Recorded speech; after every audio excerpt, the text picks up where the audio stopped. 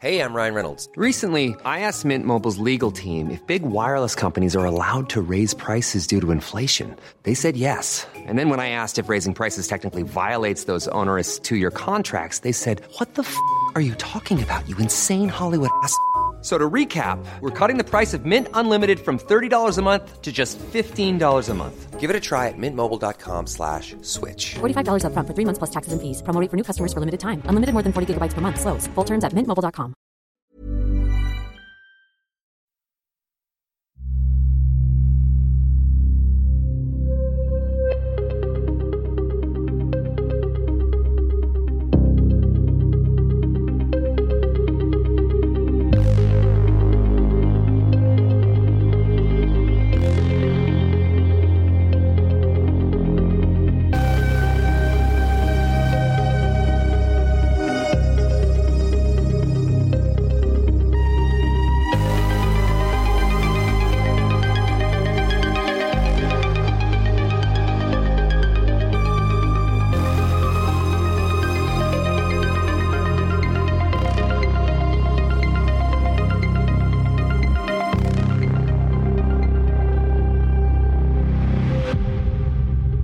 Welcome everybody to episode 21 of True Blue, True Crime.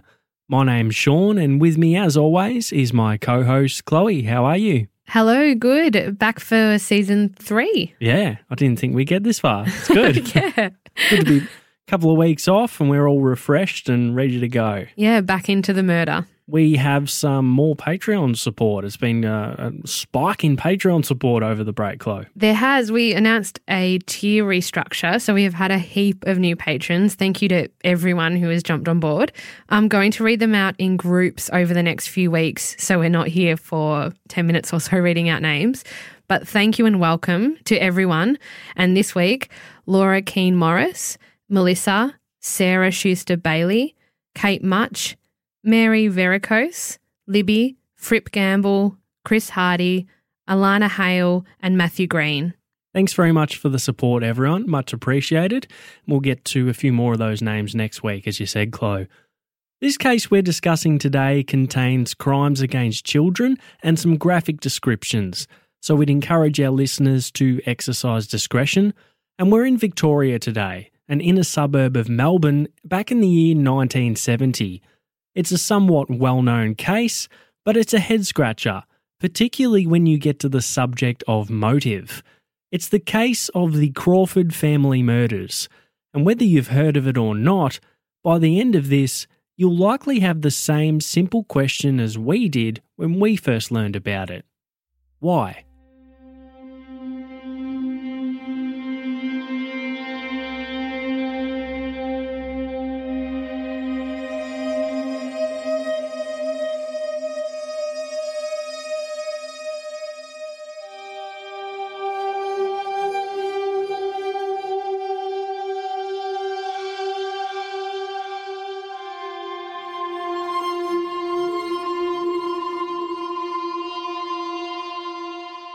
July 2nd, 1970, Glenroy, Victoria.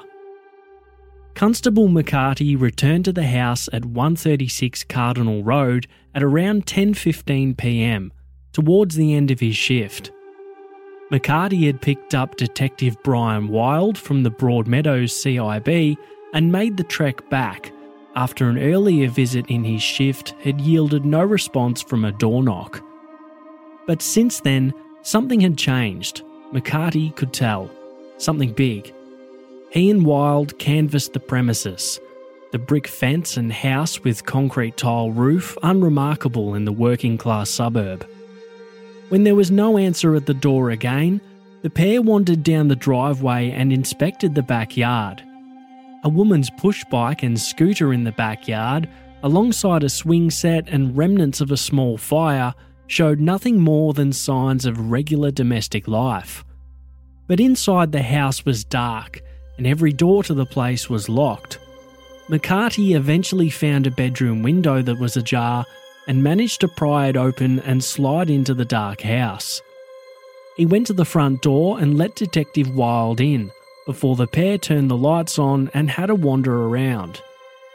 They walked back down the hallway and into the bedroom where McCarty had gained access, and it was here the pair noticed both single bed mattresses in the room were soaked with blood, with spatter flanking the adjacent walls.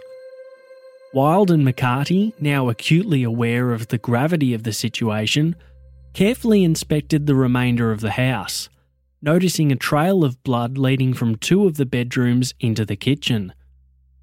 3 of the 6 rooms in the house had substantial blood staining and evidence of violent attacks, probable murders, but no bodies. McCarty and Wild called it in, the nondescript brick home in Glenroy now abound with light, an active crime scene.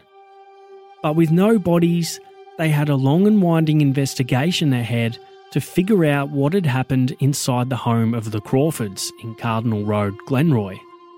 An investigation that would begin with a painstaking forensic sweep of the house and piecing together a head-scratching puzzle that would have police connecting dots from as far away as the Great Ocean Road in the state's southwest. The burning question would be, who had murdered the Crawford family?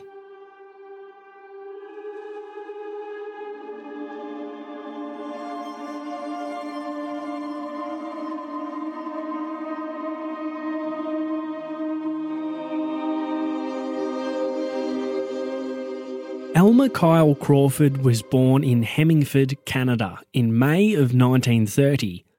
He was the son of Beatrice Crawford, but his father was unknown. The Crawford family were originally from Derry in Northern Ireland, but Beatrice, who was one of 5 siblings, was described as a bit of a wild child and took off for adventures in Canada as soon as she was old enough. This is when Elmer came along. Born as what they termed at the time as being illegitimate or out of wedlock, he would come back to Ireland with his mother soon after birth and eventually be left with his grandmother to be raised alongside his older siblings, who were actually his aunts and uncles. Crawford grew up working on the family farm, helping his grandmother bale hay and tend to the animals. He was said to have grown into a diligent young worker who was capable with his hands. He spent much of his childhood riding his bicycle throughout the streets of the small village where they lived, and his Aunt Jeannie would actually end up being Crawford's predominant female influence who raised him. But good as he was with his hands, school wasn't the right fit for Elmer Crawford. He made it through elementary school, what we'd call primary education here, and then went on to work on the family farm. His time was much more valuable there, considering the economic realities of the time. So that was Crawford's life for some time, until the age of 22, when he followed the lead of his older brother/uncle, William, who emigrated to Australia. This was a big leap for a young man who'd been described as a fairly quiet child. But upon arrival in Australia, Crawford's determination would surface, and he'd play to his handyman's strengths, quickly finding work at the Victorian Racing Club in Flemington. Here he'd be employed initially as a telephone repairman, but quickly the powers that be realised he was very capable and a hard worker, so Crawford got promoted to the role of an unqualified electrician. He was earning $64 per week, but in addition he was pulling overtime shifts for the VRC as a parking fee collector on the gates at weekend race meetings. So he was quite the hustler for cash, Crawford, and this is something of a trend or motivating factor we'll see recurring as Crawford rolls along in life. He even worked a second job at one point as a night watchman or security guard, so he was probably earning a decent crust doing all of this extra work. But Crawford didn't splash his cash around. He was a saver. He didn't really drink or bet on the races. He'd even refused to buy raffle tickets from work colleagues. So his attitude towards money was clear early on to work colleagues, friends and acquaintances. And that probably neatly leads to the friendships Crawford would have. And that's a quick point to cover off because he didn't really have any. Crawford was painfully quiet and withdrawn, and really he didn't form any close friendships with anyone in Australia, at work or outside of it. He'd very much keep people at arm's length, and he'd not talk about much beyond a cursory surface discussion. Definitely nothing about his homeland of Ireland or his family. Still, despite his nature, Crawford was a well-regarded young man with a generally friendly disposition, a hard worker and a decent fellow. And it would be in the mid-1950s that he'd meet Teresa McManus. Teresa was one of 9 children to Jim and Jane McManus, and the family hailed from rural Ipswich in Queensland. So we're talking about a big sprawling family here in a location that was very community-oriented. People were very friendly and aware of what others were doing. It was at times a turbulent and chaotic childhood for the McManuses, but a pleasant one all in all, as I understand. They were a loving and well-regarded local family. Teresa was a young, outgoing woman, and she formed a strong bond with her sister Vonnie, the pair being the younger of the 9 siblings. But as many of the McManus children grew older, the perceived lack of opportunity or restrictions living in what was a more remote location back during this time inevitably led to many of the kids travelling to faraway places in search of their own dreams. The USA, Sydney, joining the Defence Force, etc. Teresa chose Melbourne as the place she was going to go and carve out her own path in life. At the ripe old age of 21, Teresa left the Sunshine State for the grey blanket of Melbourne, and pretty quickly she found her feet. As we said, Teresa had a pleasant personality, she was very bubbly and gregarious. She found work at the Caulfield Convalescence Hospital, doing general kitchen hand and ad hoc duties. She easily made friends and became very social. Back in this time, attending dances was a popular social pastime, and Teresa and her friends found a favourite in the Irish dances, which they attended regularly. And it was at one of these dances that Teresa met Alma Crawford. It was all innocent fun at first. Teresa came from a relatively traditional Catholic background, so anything premarital was frowned upon at this time. Her friends liked Crawford. He was somewhat reserved, as we said, but he was genuine and nice and always had a smile in his dial, and he was a handsome young man. The courtship was brief. What was described as a whirlwind romance quickly led to marriage. On the 20th of February 1957, Alma Crawford and Teresa McManus were married at St Joseph's Church in South Yarra. Soon after this, Crawford would purchase a block of land in Cardinal Road, Glenroy, a typical blue-collar kind of area, a decent location not too far from Melbourne but still affordable. Crawford, being the skilled handyman, hard worker and resourceful scrimper that he was, built much of the couple's house on the block himself, enabling him to save a lot on labour costs and material costs, as he picked up bits and pieces of construction material through his job for little to no cost. Not long after they got together, Teresa fell pregnant with their first child, hastening the wedding plans. And not long after their house was all but completed and they'd moved in, did Catherine Jane Crawford come along on the 4th of September 1957. So it was a flurry of activity in 1957, a big year for both Alma and Teresa, finding one another, marrying, buying this block and building before having their first child. The Crawford family fit in quite well in the suburb of Glenroy. They were well regarded. Teresa as a nice-looking, vibrant young woman, Alma as a hard-working, devoted father and a solid husband and provider.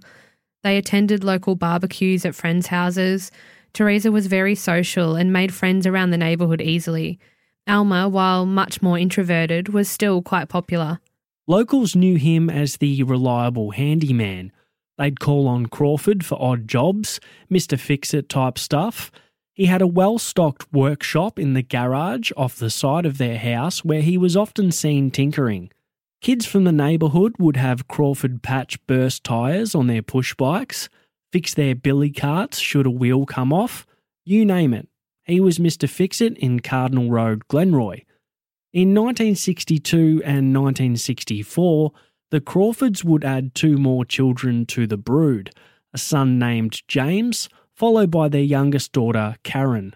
And not long after Karen's birth, Teresa suffered a nervous breakdown, or what was termed as such at the time, and she was given what was once again termed at the time as nerve tablets.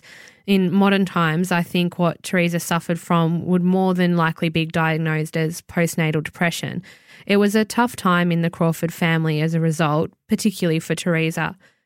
But Teresa's parents, Jim and Jane, were supportive, and Alma Crawford paid for them to fly down from Queensland and stay with them for a while to help Teresa through her battle. And it worked. Things went on an upward trajectory thereafter. But that last part about Crawford paying for them to fly down, flights weren't cheap. And it wasn't lost on many locals, not only the way Alma Crawford was with his money, a scrimper, a saver, as we said, but the Crawford family seemed to be quite asset rich for a sole income earning family with an unlicensed electrician on $64 a week at the helm. People knew Crawford was a hard worker, sure, taking on extra work regularly, but it was seemingly disproportionate, even considering that. By this time in the 1960s, Crawford had almost completely paid off the mortgage on the family home. He'd bought 3 blocks of land for each of the kids in Queensland, and Alma had a motorised scooter along with several $1,000s in the bank, which was a small fortune at the time. They also had a family caravan which was parked in their front yard and would be used regularly for holidaying. This was quite the envy of the neighbours, this caravan. They weren't outwardly flashy, the family, though, don't get me wrong. Their household possessions were minimal and modest, but glimpses of things like the sheer amount of stuff Crawford had in his workshop, tools, paints, materials, etc., and Teresa with the odd luxury item, such as an expensive knitting machine, all pointed to a family who had some degree of wealth that wasn't that common in the suburb of Glenroy at this time. And perhaps this was noticed. You know, we covered in the introduction the scene where the police stumbled up at the Crawford household on the 2nd of July 1970, and you've all seen the title of the episode. But many of these points would become increasingly relevant as we go along. This well-regarded, seemingly loving and kind local family, who had no known enemies, would end up being targeted and brutally murdered. There was no known deviances within the marriage at this time, no extramarital affairs, no gambling debts, no outward signs of any seedy undercurrents. Except for one small thing. Alma Crawford was a thief, and quite an adept one. It would seem that much of this underlying wealth, aside from his side jobs, had come from him stealing and on-selling items. And this stuff ranged from building materials, things like copper wire he'd take from his work, burn off the coating on a small fire outside and then on-sell to scrapyards, through to tools and even clothing. He was a familiar face at auction houses in the northern suburbs, and while the majority remained oblivious to it, no one was what you'd call close to Alma Crawford. The fruits of his labour didn't go unnoticed within the neighbourhood. A few people were wary, possibly suspecting it, but Alma's wife Teresa certainly knew, along with a few other of their close friends. It was said Crawford boasted from time to time about his thievery. His workshop was basically a treasure trove of stolen goods, always well stocked, as we earlier said, but full to the brim with plugs, wires, switches, toilet paper, soap, rope, lengths of rubber hose, padlocks. You name it, Alma Crawford had it. He also had bags full of coins. He'd pocket dozens of mostly 20-cent pieces when he was doing parking attendant duties for the VRC race meetings. So he was brazenly pilfering from his employer. And 2 weeks prior to this grisly scene, Constable McCarty and Detective Wild had stumbled upon at the Crawford household, Alma Crawford had gone on holidays. I'm not sure that the family went away in their caravan this time, like they often did. It was more some time off around the house to potter about and do some things. And Crawford had been busy around the place, lots of tidying up, trips to the tip, burning off, and noticeable use of his power tools for extended periods of time, neighbours would later comment. But Chloe, we have to circle back to the discovery of the murder scene and how all of that unfolded. We have this picture now of a delightful young family, a warm and popular mother in Teresa, 3 great kids who were all bright and well-liked locally, and a respected, albeit reserved patriarch in Elmer Crawford, who happened to be a thief, which is a bad thing, but he seemingly had good intentions. He'd mentioned in recent times how he'd brought a piano for his daughter Catherine, a sizable investment. So misguided in his methods, definitely, but with an outwardly good intent, you might say.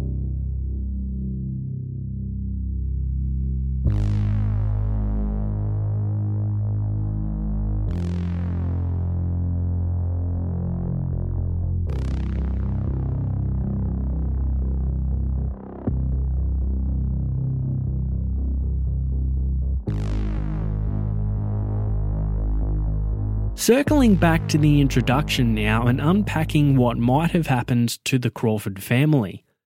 Detective Wild and Constable McCarty had gained entry to the household and discovered the bloody scene we described earlier. There was clearly evidence of a violent attack and crime, but no bodies. As we alluded to, McCarty had attended the premises earlier that evening upon request from his superiors to conduct a routine inquiry. What was seemingly a routine inquiry at that time anyway. And that was on the basis that the Crawford family car had been located some distance from their home. Initial thoughts were that the car had been stolen, but upon visiting the house, receiving no response to the door knock, and a closer inspection of the vehicle, police began to suspect something more sinister. Earlier that day, on July the 2nd, 1970, David and Alan Henry were going on a day trip to the Lockard Gorge in Port Campbell National Park. This area is down towards the southwestern part of Victoria, famous for the Great Ocean Road and the 12 Apostles. David and Alan were hoping to catch the blowhole in action at Lockard Gorge, and they'd arrived in the area around 1:30 p.m. They left the comfort of their car and headed towards the cliff edge to check things out.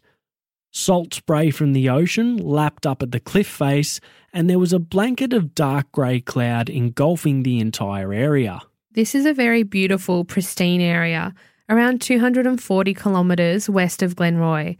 It is also very rugged along this stretch of the Great Ocean Road.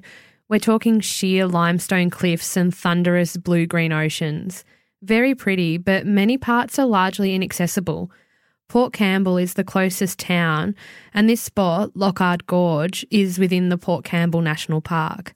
So David and Alan walked closer to the cliff's edge, hoping to sight the blowhole in action and some of the crashing waves tumbling into the cliffs. As they walked, Alan was sheltering her face a bit from the whipping wind, bending her head downwards as you would when walking into a strong headwind like that, and she noticed some tyre marks in the soft soil.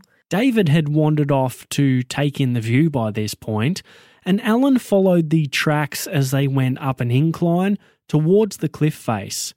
She felt ill when she realised the tracks then descended towards the cliff and drove straight off. Alan yelled out to David, and they approached the edge of the cliff very carefully. Around 25 metres below was a smashed motor vehicle dangling off the side of a rock ledge only a few metres above the ocean. The car had clearly plummeted nose first into the rock ledge and was badly banged up. And it was teetering on a knife's edge. This thing looked like it could go over at any moment. David had some binoculars with him, so he used them to take a closer look. It was a pinkish cream-coloured Holden, possibly an FB or FC model, and the driver's door was hung open. He could see the registration plate HKU 061, but it was too difficult with the distance and the conditions to see anything in the interior. The Henrys' first thought was that someone had stolen the car from whoever it belonged to and taken it for a joyride, used it for whatever purpose, then driven it off the cliff to purposely wreck it. They drove to nearby Port Campbell and reported the find to the officer on duty. And this was a small local one-man police station, right? Constable Duncan Hales took the inquiry and followed the couple back out to Lockard Gorge to inspect the scene.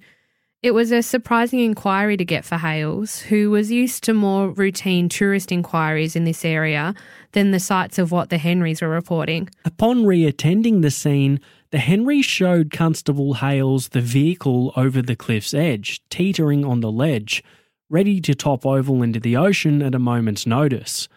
Hales may well have had many of the same initial thoughts as the Henrys. He checked the stolen vehicle register, and this car wasn't on there, although registries back in this time weren't always up to date. We're pre-electronics back in this time, so Hales probably still thought it likely to be stolen and just not listed. Inquiries further confirmed the vehicle was registered to a man named Elmer Crawford, Cardinal Road, Glenroy. So that was Hales' first thought. Petty criminals taken the car for a joyride and totaled it. But upon talking more with the Henrys and a closer inspection of the scene, a different set of possibilities arose, a more disturbing set of possibilities. Aside from it being an unusual spot where the car had gone over, it wasn't a particularly accessible spot. If someone wanted to drive a car over the edge, there'd be easier places along this stretch of road that could have achieved a similar result. For some reason, this spot had been selected. But aside from this, there were another couple of troubling things the Henrys pointed out to Hales as he continued to view and review what the Henrys had noticed. In a depression or rudimentary gutter of sorts that one had to cross to get to this area, there was a strange makeshift pile of rocks that had been removed from nearby ground and placed in a formation that seemed like a path or bridge. Clearly someone had placed these rocks there so the vehicle could traverse the terrain and make it to the cliff's edge. Secondly, as Hales looked at the wrecked vehicle teetering on the ledge, the Henrys pointed out another disturbing sight, a length of black hose running from the tailpipe up over the roof and into the driver's side window. Immediately, Hales' thoughts turned dark and to suicide as the likely scenario here. But he couldn't see any bodies through the binoculars, even with the driver's side door flung open. Hales couldn't help but think, had the driver been ejected from the vehicle upon impact and fallen victim to the depths of the deep blue ocean? Whatever the case, nothing was adding up. They'd have to inspect the wreck to get further answers. Hales contacted the local search and rescue squad in Port Campbell, the first to attend the scene and the one who would make the preliminary descent to inspect the vehicle would be a guy named George Cumming. The local search and rescue squad was made up of volunteers from the area, farmers and the like, and unfortunately they'd become quite seasoned at attending macabre sites along the hometown coastline. The area had proven to be a spot where people would come and sadly take their own lives, jumping from the cliffs to do so. Cumming, who'd become reasonably experienced by this time, having had a farm nearby, and ascending and descending the cliff faces many times over the years in these situations, met Hales and other crew members named Tom Mackenzie, Gus Ward and Les Gunn at the nearby rocket shed. They kitted up with protective overalls, rigger's gear, ropes, stretchers and first aid gear before heading to the gorge where Cumming planned his descent. Strapped in, secured by a large pin they'd hammered into the earth, and supported by two other team members, Cumming began a controlled abseil down the cliff face and was soon at the bottom. To him, it looked like a suicide too. Cumming slowly approached the car that was hanging in the balance. It was only about 5 metres wide, this ledge, and it sloped away from the cliff face into the ocean. The thunderous ocean smashed into the ledge, and Cumming really had to watch his step. If he fell, he'd likely succumb to the freezing temperatures or be pulverised when the tide threw him into the rocks. But the experienced rescue worker made it look easy, at least from up top where Hales and the other crew members observed. Cumming edged closer. The car, smashed in at the front from its nosedive, had about an entire third of its body hanging over the edge. As he approached, Cumming could see quite a lot of debris scattered around on the rocks, stuff that had flown out of the vehicle upon impact. A roll of electrical tape, a chewed apple, a man's slip-on plastic shoe, smashed biscuits, and obviously glass and metal from within the car itself. Interestingly, there were also numerous live .22 caliber bullet cartridges on the ground nearby. Cumming could also see the hose, clearly fitted over the exhaust pipe, running up over the roof of the car where it had been tied to the roof rack to secure it, before being jammed into the driver's window and into the cabin. The window was wound up as far as it could go to secure the hose, and bits of rags or clothing had been shoved into the open parts of the window either side to plug any gaps. So to Cumming, this was seeming pretty obvious. Someone had clearly done a thorough job and planned this thing out to a T. As Cumming carefully circled the vehicle trying to see inside, it didn't get any easier for him to see much of anything.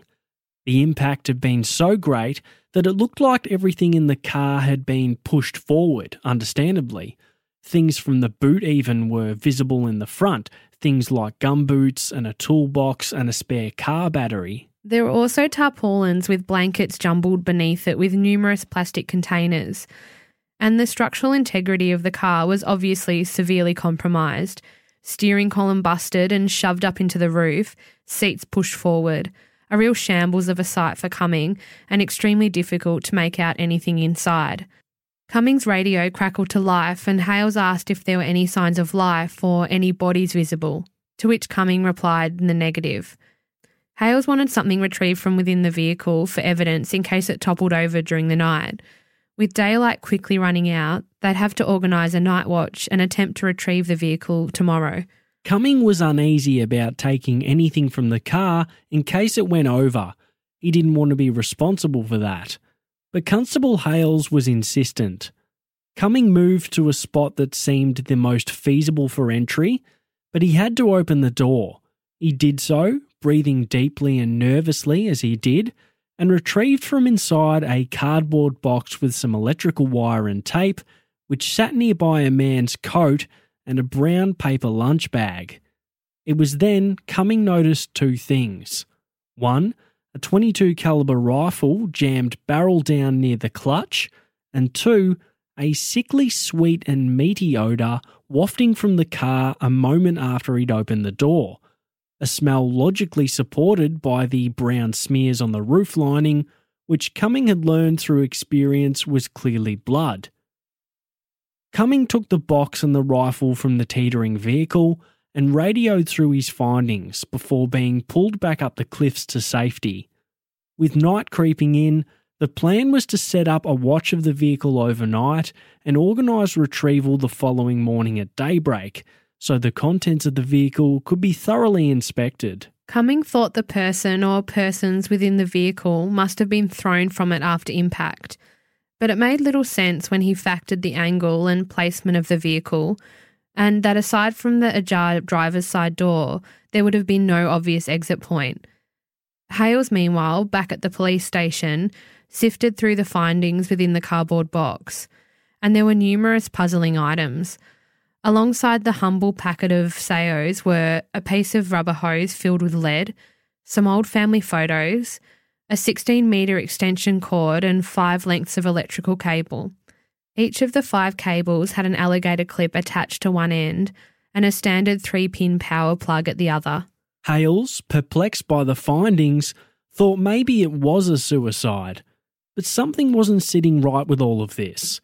He reported the events to Warrnambool CIB, who in turn reported the findings to Broadmeadows. And this is where we circle back around to Constable McCarty's first visit out to the dark and quiet Crawford household. This was just after 6 p.m. that Broadmeadows sent Constable McCarty around for a visit that at this stage was really just a call to see if Elmer Crawford knew his vehicle was missing, and that it had been found wrecked at the bottom of Lockhart Gorge, quite some distance away. But as we know, the place was completely dark, everything closed and turned off. McCarty did think it was strange that a loaf of bread had been left out, presumably by the local baker, but the bread was stale now. It hadn't been taken inside, and indeed the change left by the baker was still on the porch, sitting in a glass next to the loaf of bread. McCarty canvassed neighbouring properties but gleaned little as to where the family might be, other than the odd mention that they knew that Elmer Crawford had been on holidays recently. Reports of his finding obviously piqued detectives' interest and they began digging further, Checks would discover that Alma Crawford was also the registered owner of a small motor scooter. And this next bit was a bit unusual to me, but could be a sign of resourcing at the time perhaps. Police then contacted neighbours of the Crawfords in Cardinal Road, two women named Jennifer Carter and Patricia McErlane, and asked them to go over to the Crawford house and check if Alma's motor scooter was there. So they walked across and checked, and indeed it was in the backyard. They reported this back to police. This was around 7:30 p.m. by this point, and the police continued inquiries. Now we know what transpires from here. We covered that in the introduction. Constable McCarty and Detective Wild gained entry on their visit back to the house and discovered what was a brutal crime scene, in all likelihood a murder scene, going by the sheer amount of blood and the injuries the victims would have sustained. The full force of the homicide squad would be in action at the Crawford house in Cardinal Road, Glenroy, before midnight, headed up by Sergeant Harry Morrison. And the police investigation at this point really turned from what had been a puzzling vehicle wreckage discovery into a full-scale murder investigation. Still, they had no bodies. But the forensic sweep of the house would yield a number of clues that would take the police in a different direction. Inquiries had concluded the Crawfords had 3 children, 2 girls, Catherine and Karen, and a boy aged in the middle of the 2 girls named James. The room McCarty and Wild had seen first, clearly that of the 2 girls, you could tell by the toys and clothing in the room, was quite clearly the scene of incredible violence. The room was unkempt, with bedding, clothing and toys strewn about the place, a few porcelain figures, lace doilies, and an empty potty on the floor at odds with the devastating sight surrounding them. Both mattresses were deeply blood-soaked where the girls' heads would have laid, the bed heads and surrounding walls spattered red. Their school uniforms were pressed and hung on the doorknobs of the wardrobe, and at the bottom of the wardrobe was a transistor radio, which had 2 wires with alligator clips attached at one end. In the master bedroom, which was once again very messy, there were bloodstains on the walls, the bedroom door, and the carpet between the bed and the doorway. James Crawford's bedroom, however, had no evidence of an attack being committed within its confines. No blood. The small room with its single bed looked as if it indeed had been occupied and slept in, but police initially thought perhaps the young boy had escaped whatever had occurred within the house to some of his other family members. But there was one strange similarity with the master bedroom. Both of the bedside lamps had been unplugged from the wall socket. Police weren't sure what that meant. So there was enough to suggest here, just through the volume of blood around the house, that the entire family had indeed met their demise, potentially at the hands of an intruder, maybe someone who had an axe to grind with the family. And whether the police had begun piecing this together by this time or not, I'm not sure. I think they were definitely speaking to friends and neighbours, but in my mind, Alma Crawford's thievery comes up straight away. Had he potentially stolen from the wrong person or people? An inspection of the kitchen would take theories in another direction yet again. Blood streaked the linoleum floor and led to a pair of men's pyjama pants that were soaked in more blood. On the kitchen table was a half-eaten bowl of cereal. The rest of the kitchen was so seemingly normal, it took the police another glance at the bloody pyjamas to jolt them back to reality. On the formica-topped kitchen table were also a bunch of personal items, knickknacks and handwritten notes. One was titled Next of Kin, addressed to Mrs. Jean Crawford, Tammany Martin, Ireland. Another was to the milkman, cancelling future orders until further notice, but it hadn't been left outside. Whoever wrote it hadn't got to that yet. But very interestingly to police, a cutout article from the Melbourne Age, printed on the 18th of September 1969, titled A Mother's Agony in Depression Years, adorned the tabletop. The article contained information about a subject that wasn't widely discussed at the time, that of abortion. And this would lead to another evolving theory.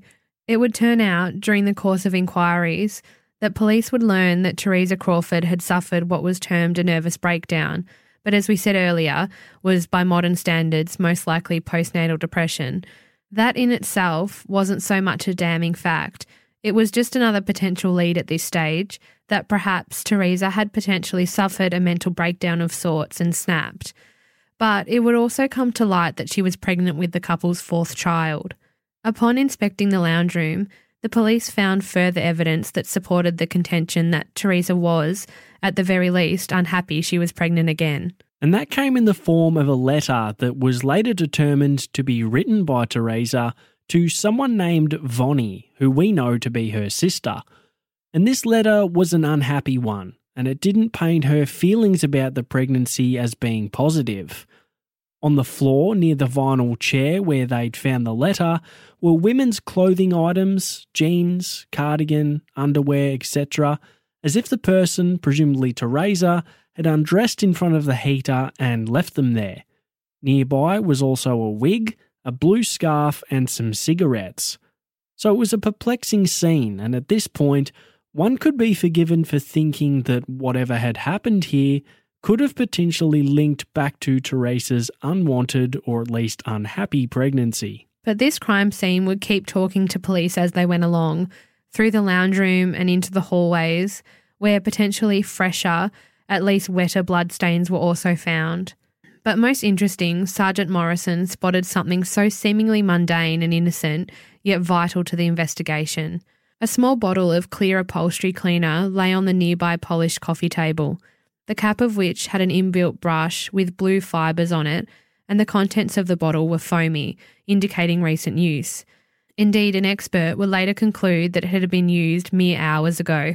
But these blue fibres on the brush would turn out to be consistent with the carpet fibres in the hallway, where the fresher bloodstains were, indicating that whoever had perpetrated this crime had commenced a cleaning job of the grisly scene, but they'd been cut short for some reason. As day broke, police would discover a blood trail leading to the garage off the side of the house, Alma Crawford's workshop, which during the night they'd not been able to access as it was locked, but by day they'd located a key outside and gained entry. And police were impressed with how well stocked Crawford's garage was. He was obviously a capable handyman and had an array of clearly useful and potentially valuable items. But findings outside would have police scratching their heads further and lead them to thoroughly searching the workshop's contents, container by container. So Crawford's scooter was outside, as we said, and now the police could see the remains of a fire in the yard. And amongst some stacked timber in the backyard, they located some black rubber hose, which appeared to have the end cut off. 2 nearby trash can lids also had blood stains on them.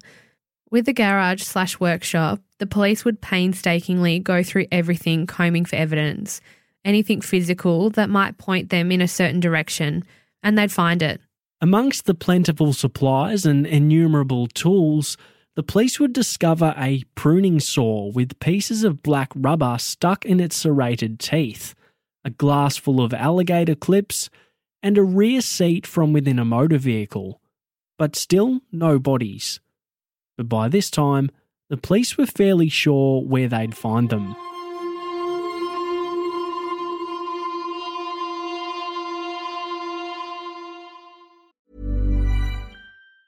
If you thought the only way to get a more defined jawline with natural-looking results was through surgery, think again. Juvederm Volux XC is a non-surgical injectable gel filler that improves moderate to severe loss of jawline definition and can help you achieve natural-looking results with little downtime. Even better, this improved definition lasts up to 1 year with optimal treatment. No maintenance required. Improve jawline definition for a smooth, sculpted look with Juvederm Volux XC. For important safety information and to find a licensed specialist, visit Juvederm.com. That's JUVEDERM.com. Not for people with severe allergic reactions, allergies to lidocaine, or the proteins used in Juvederm. Common side effects include injection site redness, swelling, pain, tenderness, firmness, lumps, bumps, bruising, discoloration, or itching. There's a risk of unintentional injection into a blood vessel, which can cause vision abnormalities, blindness, stroke, temporary scabs, or scarring. Talk to a licensed specialist to find out if it's right for you.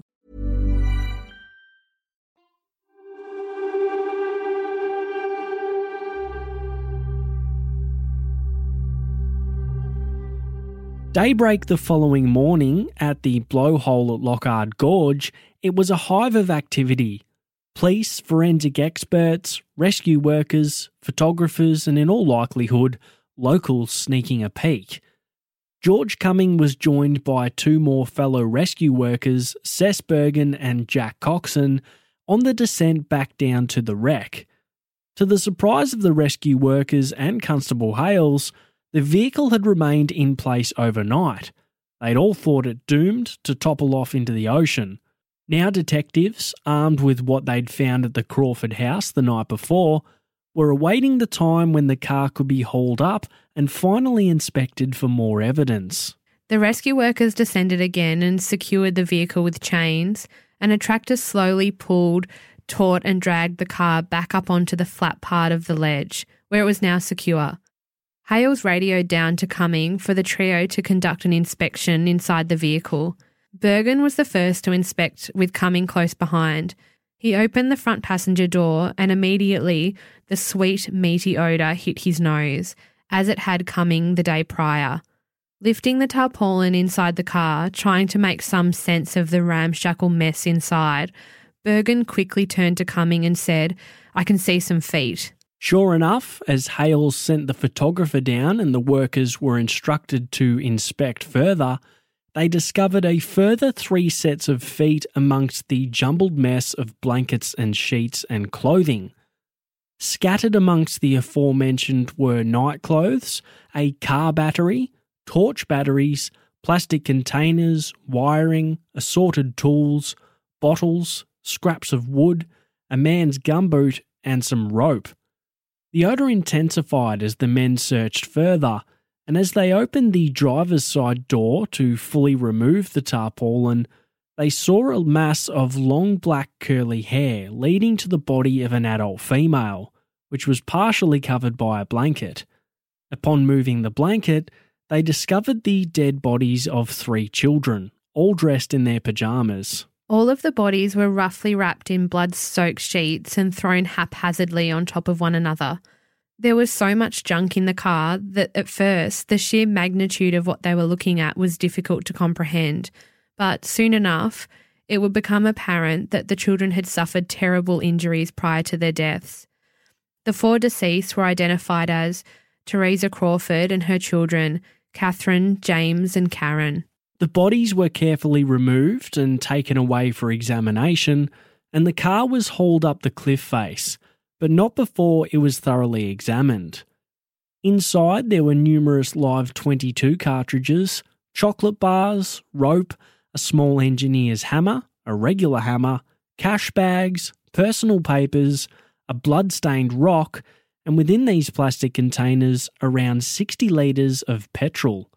A strange find. And there was also a rope attached to the steering wheel that ran up over the car, secured by the closed boot, seemingly an attempt to keep the car wheel straight.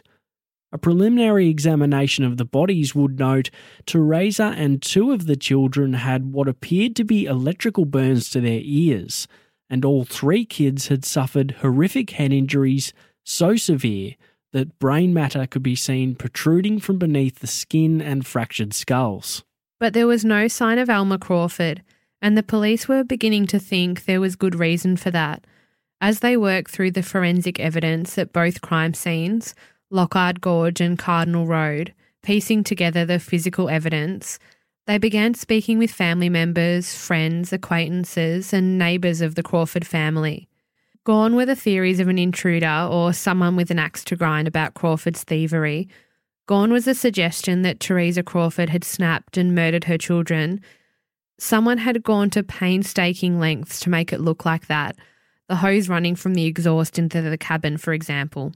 But the killer had made one crucial mistake. He'd not sunken the car into the depths of the ocean like he'd hoped, when he tied the steering wheel straight and jammed the pedal down with the butt of his .22 rifle. And because the vehicle had been found, the police had come knocking much sooner than expected. He'd had to abandon his cleaning job at home and take off before they came back. All roads were leading to the quiet man with the lingering Irish accent, the husband and the father who was meant to protect his family. Alma Crawford had done the opposite. He'd killed them. Only a couple of days earlier, on the 1st of July 1970, the Crawford family had hunkered down to relax for the night. The kids were asleep, Alma was out pottering around in his workshop, and Teresa had settled down in a chair in front of the fire to write a letter to her sister Vonnie. As she finished her letter and sunk into her favourite chair, relaxing in front of the fire, Alma walked in. He stood directly behind his wife and brought a lead-filled piece of black rubber hose down onto her head. Teresa thudded to the floor, unconscious. He dragged her limp body into their master bedroom, where he proceeded to plug in 2 lengths of wire into the power sockets, and at the other ends of these lengths were alligator clips. Crawford clipped one onto his wife's ear and the other onto her hand, the fleshy part between the thumb and forefinger, and proceeded to electrocute his wife to death. 240 volts of electricity surged through Teresa's body, and she died pretty much instantly. Crawford, the unlicensed electrician, had rigged the fuse box, replacing the thin fuse wire with regular electrical wire so the fuses wouldn't blow due to the resistance. Crawford then grabbed a hammer he'd placed under their bed and proceeded to his daughter's bedroom where the 2 girls slept peacefully. He bludgeoned them both to death in their sleep. The younger Karen was spared the electrical torture, as Crawford was quite sure he'd killed her with the hammer blow. The elder Catherine, however, was subjected to the same treatment as her mother with the crude electrical device Alma Crawford had manufactured. As he wrapped the bodies of his 2 daughters in blood-stained sheets, Crawford caught a glimpse of his son James walking down the hallway towards the master bedroom. Before the young boy had arrived to see his mother dead on the ground, Crawford delivered a hammer blow to the side of his son's head, which in all likelihood killed him instantly. Blood spattered across the floor and bed in the master bedroom, and to ensure he was actually dead, Crawford then administered electrical torture to his son. He wrapped all of his family's bodies in blankets and sheets and dragged them out one by one to his car. He'd already removed the rear seat in preparation and stocked the car with chocolate bars and soft drink to keep him energised on the long drive he had planned. Port Campbell's Lockhart Gorge, a favourite spot of Crawford's where he'd often go camping alone, was about 3 hours' drive away. He crammed a number of personal and family items he wanted to dispose of in the car, along with the murder weapons and his trusty motorised scooter in the back. He also had the hose and the containers full of petrol all ready to go, conveniently leaving behind a few bits of evidence about Teresa's dismay at being pregnant inside. She'd already had one breakdown. Wasn't a stretch to think she'd had another when they found out they were pregnant.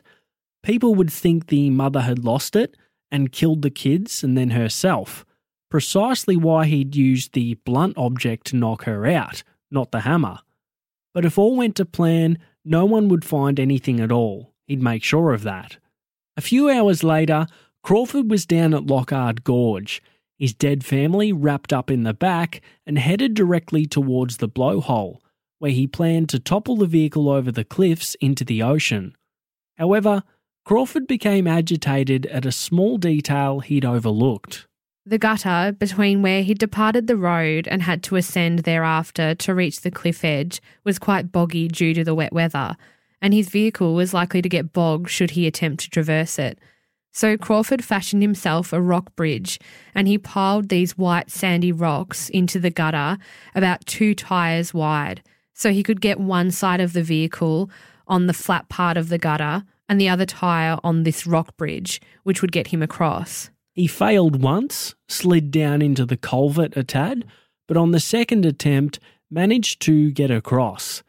He crept slowly up the muddy hill towards the cliff edge, stopping well short to execute the final stage of his plan. He threw rope, hose and a car battery into the front. He'd pulled the insulation from the battery leads and terminals so they were bare. This would ensure they ignited the fuel upon impact and blew the car up like a bomb. But as a backup plan, he ran a length of black hose from the exhaust pipe, secured it in the roof rack, and put it into the cabin of the vehicle. He wedged it and stuffed the gap with rags. So if it didn't go up in flames and someone found the car, it'd look like a murder-suicide. Teresa, the unstable mother, had killed her kids, then herself. Now, all he had left to do was secure the steering wheel with the rope so it'd go in a straight line before he removed his scooter from the back, taking one final look at his murdered family before sending the vehicle off the edge of the cliff. Crawford stood well back as he did this and took off shortly after on his scooter. He expected there to be an explosion, but when it didn't go up, he wasn't too concerned. It'd be at the bottom of the ocean anyway. The explosion and hose from the exhaust setups were just backups. After this, Crawford headed back home on his scooter to Cardinal Road, Glenroy. But he hadn't counted on the rocky ledge.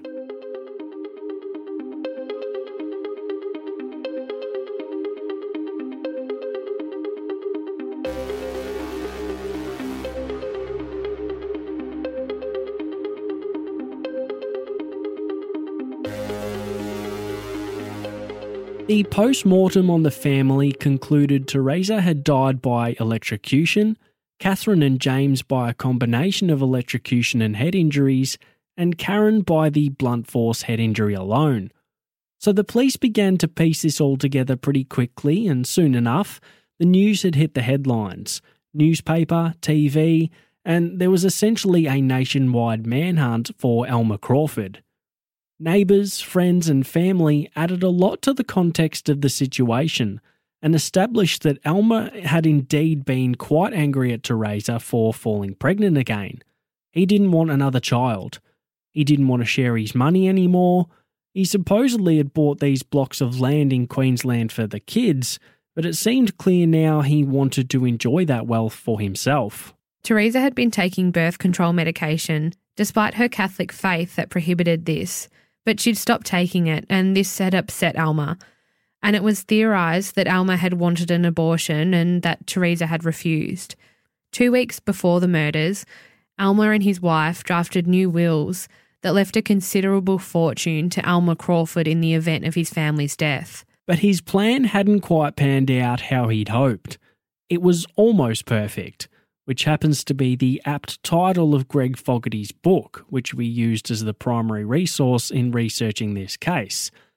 Numerous tales from people would come out incriminating Crawford beyond a doubt, tales from the Salvation Army citadel next door, who told of Crawford's strange behaviour before the murders, particularly his use of power tools at strange hours. This included loud noises on the night of the murders. Other tales of people calling past who'd spotted him cleaning his boot, removing the rear car seat, and damningly, a story from a young friend of Catherine's who'd come to collect her for school the morning after the murders, and Alma had answered the door, telling the young girl Catherine was sick and wouldn't be coming to school. He was spotted by another couple of neighbours too, pottering around his house after the murders had taken place. One time, driving his car, another wandering out and glancing up the street. But now, Alma Crawford had vanished. He was nowhere to be found. Police searched high and low, and as we said, the story was big in the media. Families in the area were stunned by the news, and reports of sightings of Crawford would come. None, however, led to locating the man.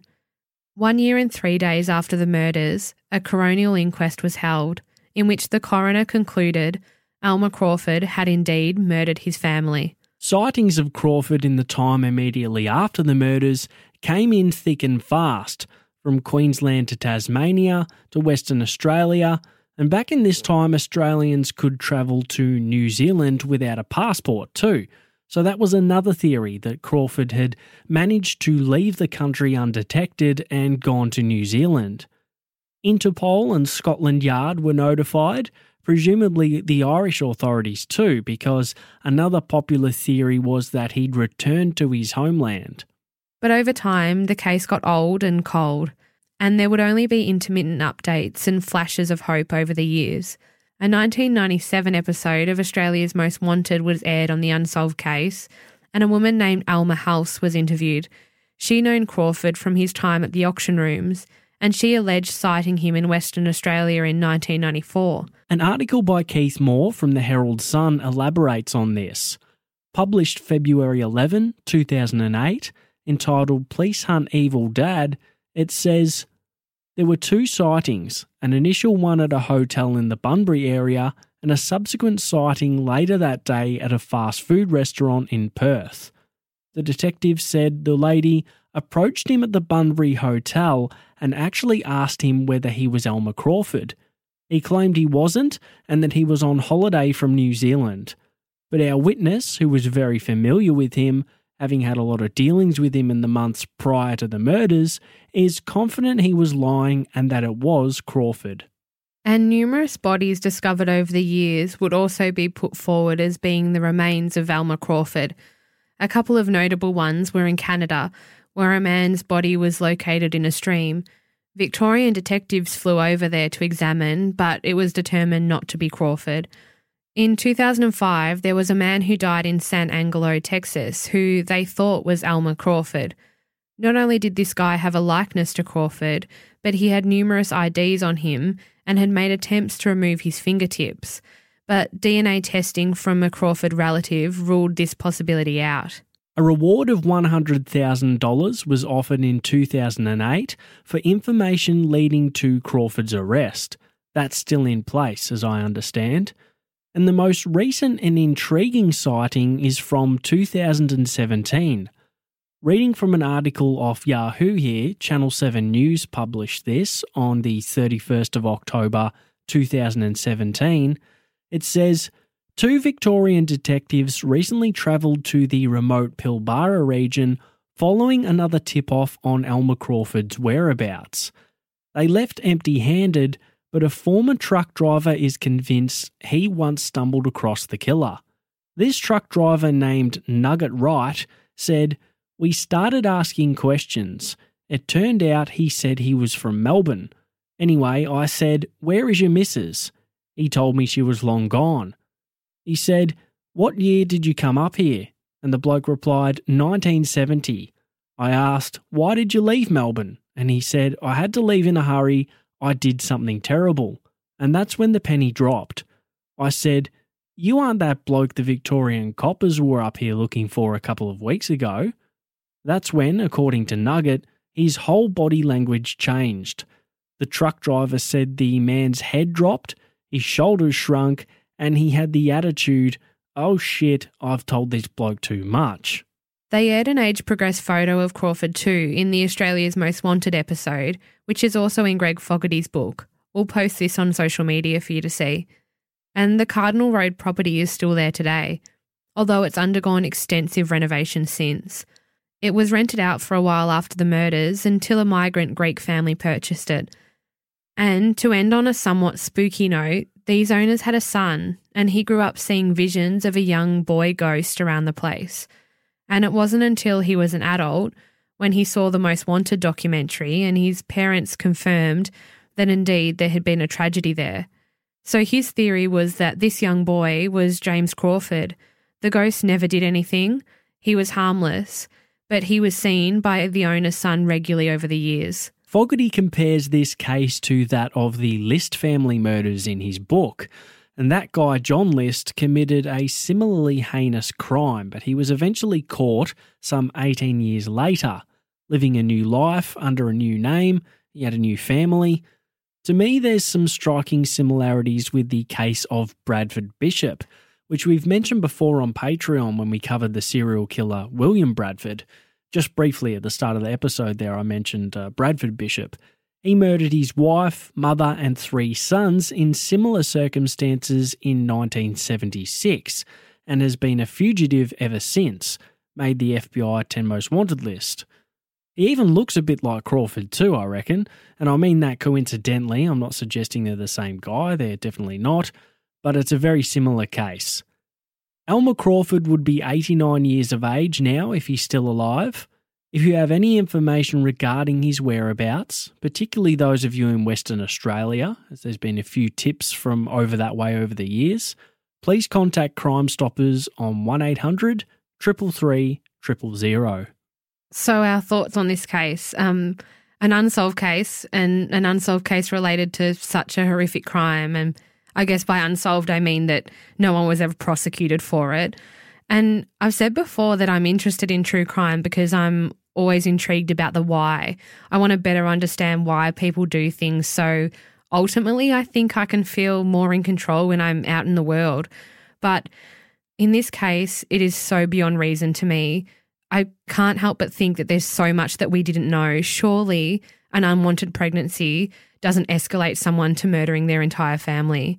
How could someone hurt an entire family and a pregnant woman? I just can't even fathom a reason for it. And I'm not sure that I ever want to understand the motives or psychology of why someone would do something like that. And I think you agree, Sean. Yeah, absolutely. It's the motive that gets me on this one. Why? He didn't just snap because the level of planning and premeditation was serious. How on earth could you bludgeon your own 3 children like that? So young and innocent. I mean, killing anybody is never acceptable, perhaps in rare cases of genuine self-defense or defending another, but I personally could wrap my head around someone snapping and doing something to a partner, someone unhinged who had issues dealing with emotions and problems, poor communication and coping skills, etc. I'm not saying I'd forgive it, but I could begin to understand it as a motive. But the kids? What the hell did they do to him? If the unwanted pregnancy was the factor for Crawford, how's that the kid's fault? And I just think he'd had enough of the whole thing, the whole family life and the cost of it all.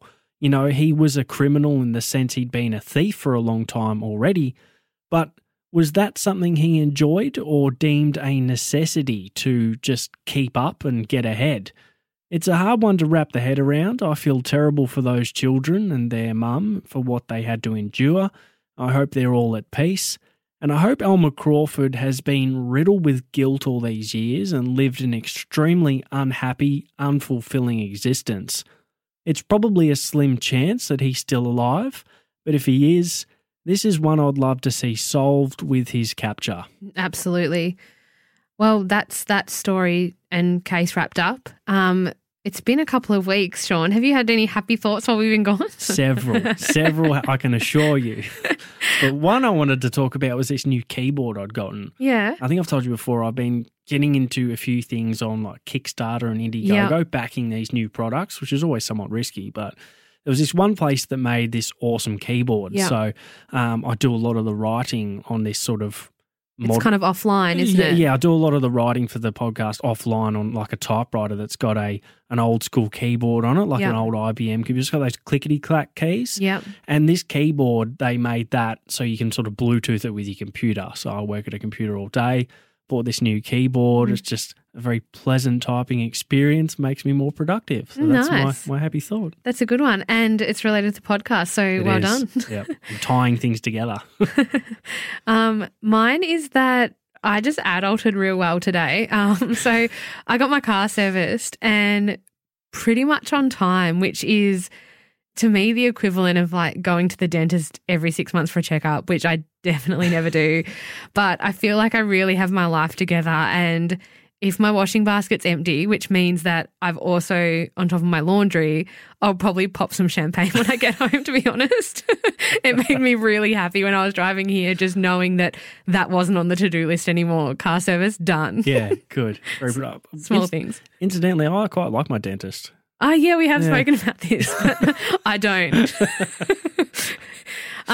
So if you have any case suggestions, feedback or questions, don't forget you can email us at truebluecrime@gmail.com, or you can join our Facebook group, which is called True Blue True Crime -podcast, and you can find us on Instagram by searching True Blue Crime.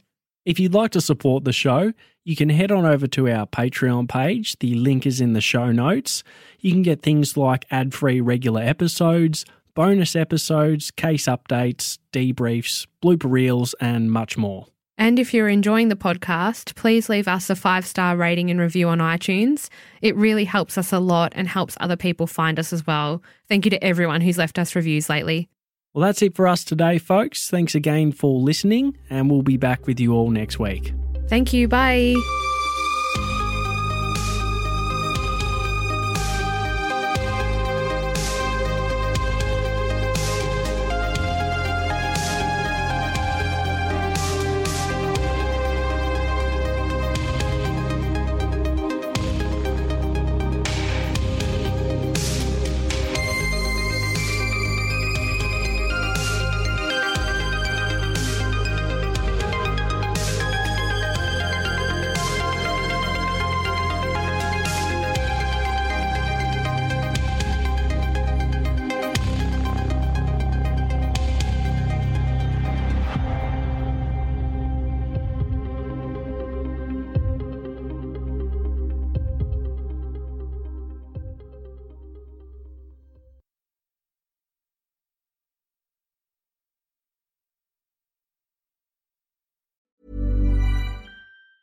Hey, it's Danny Pellegrino from Everything Iconic.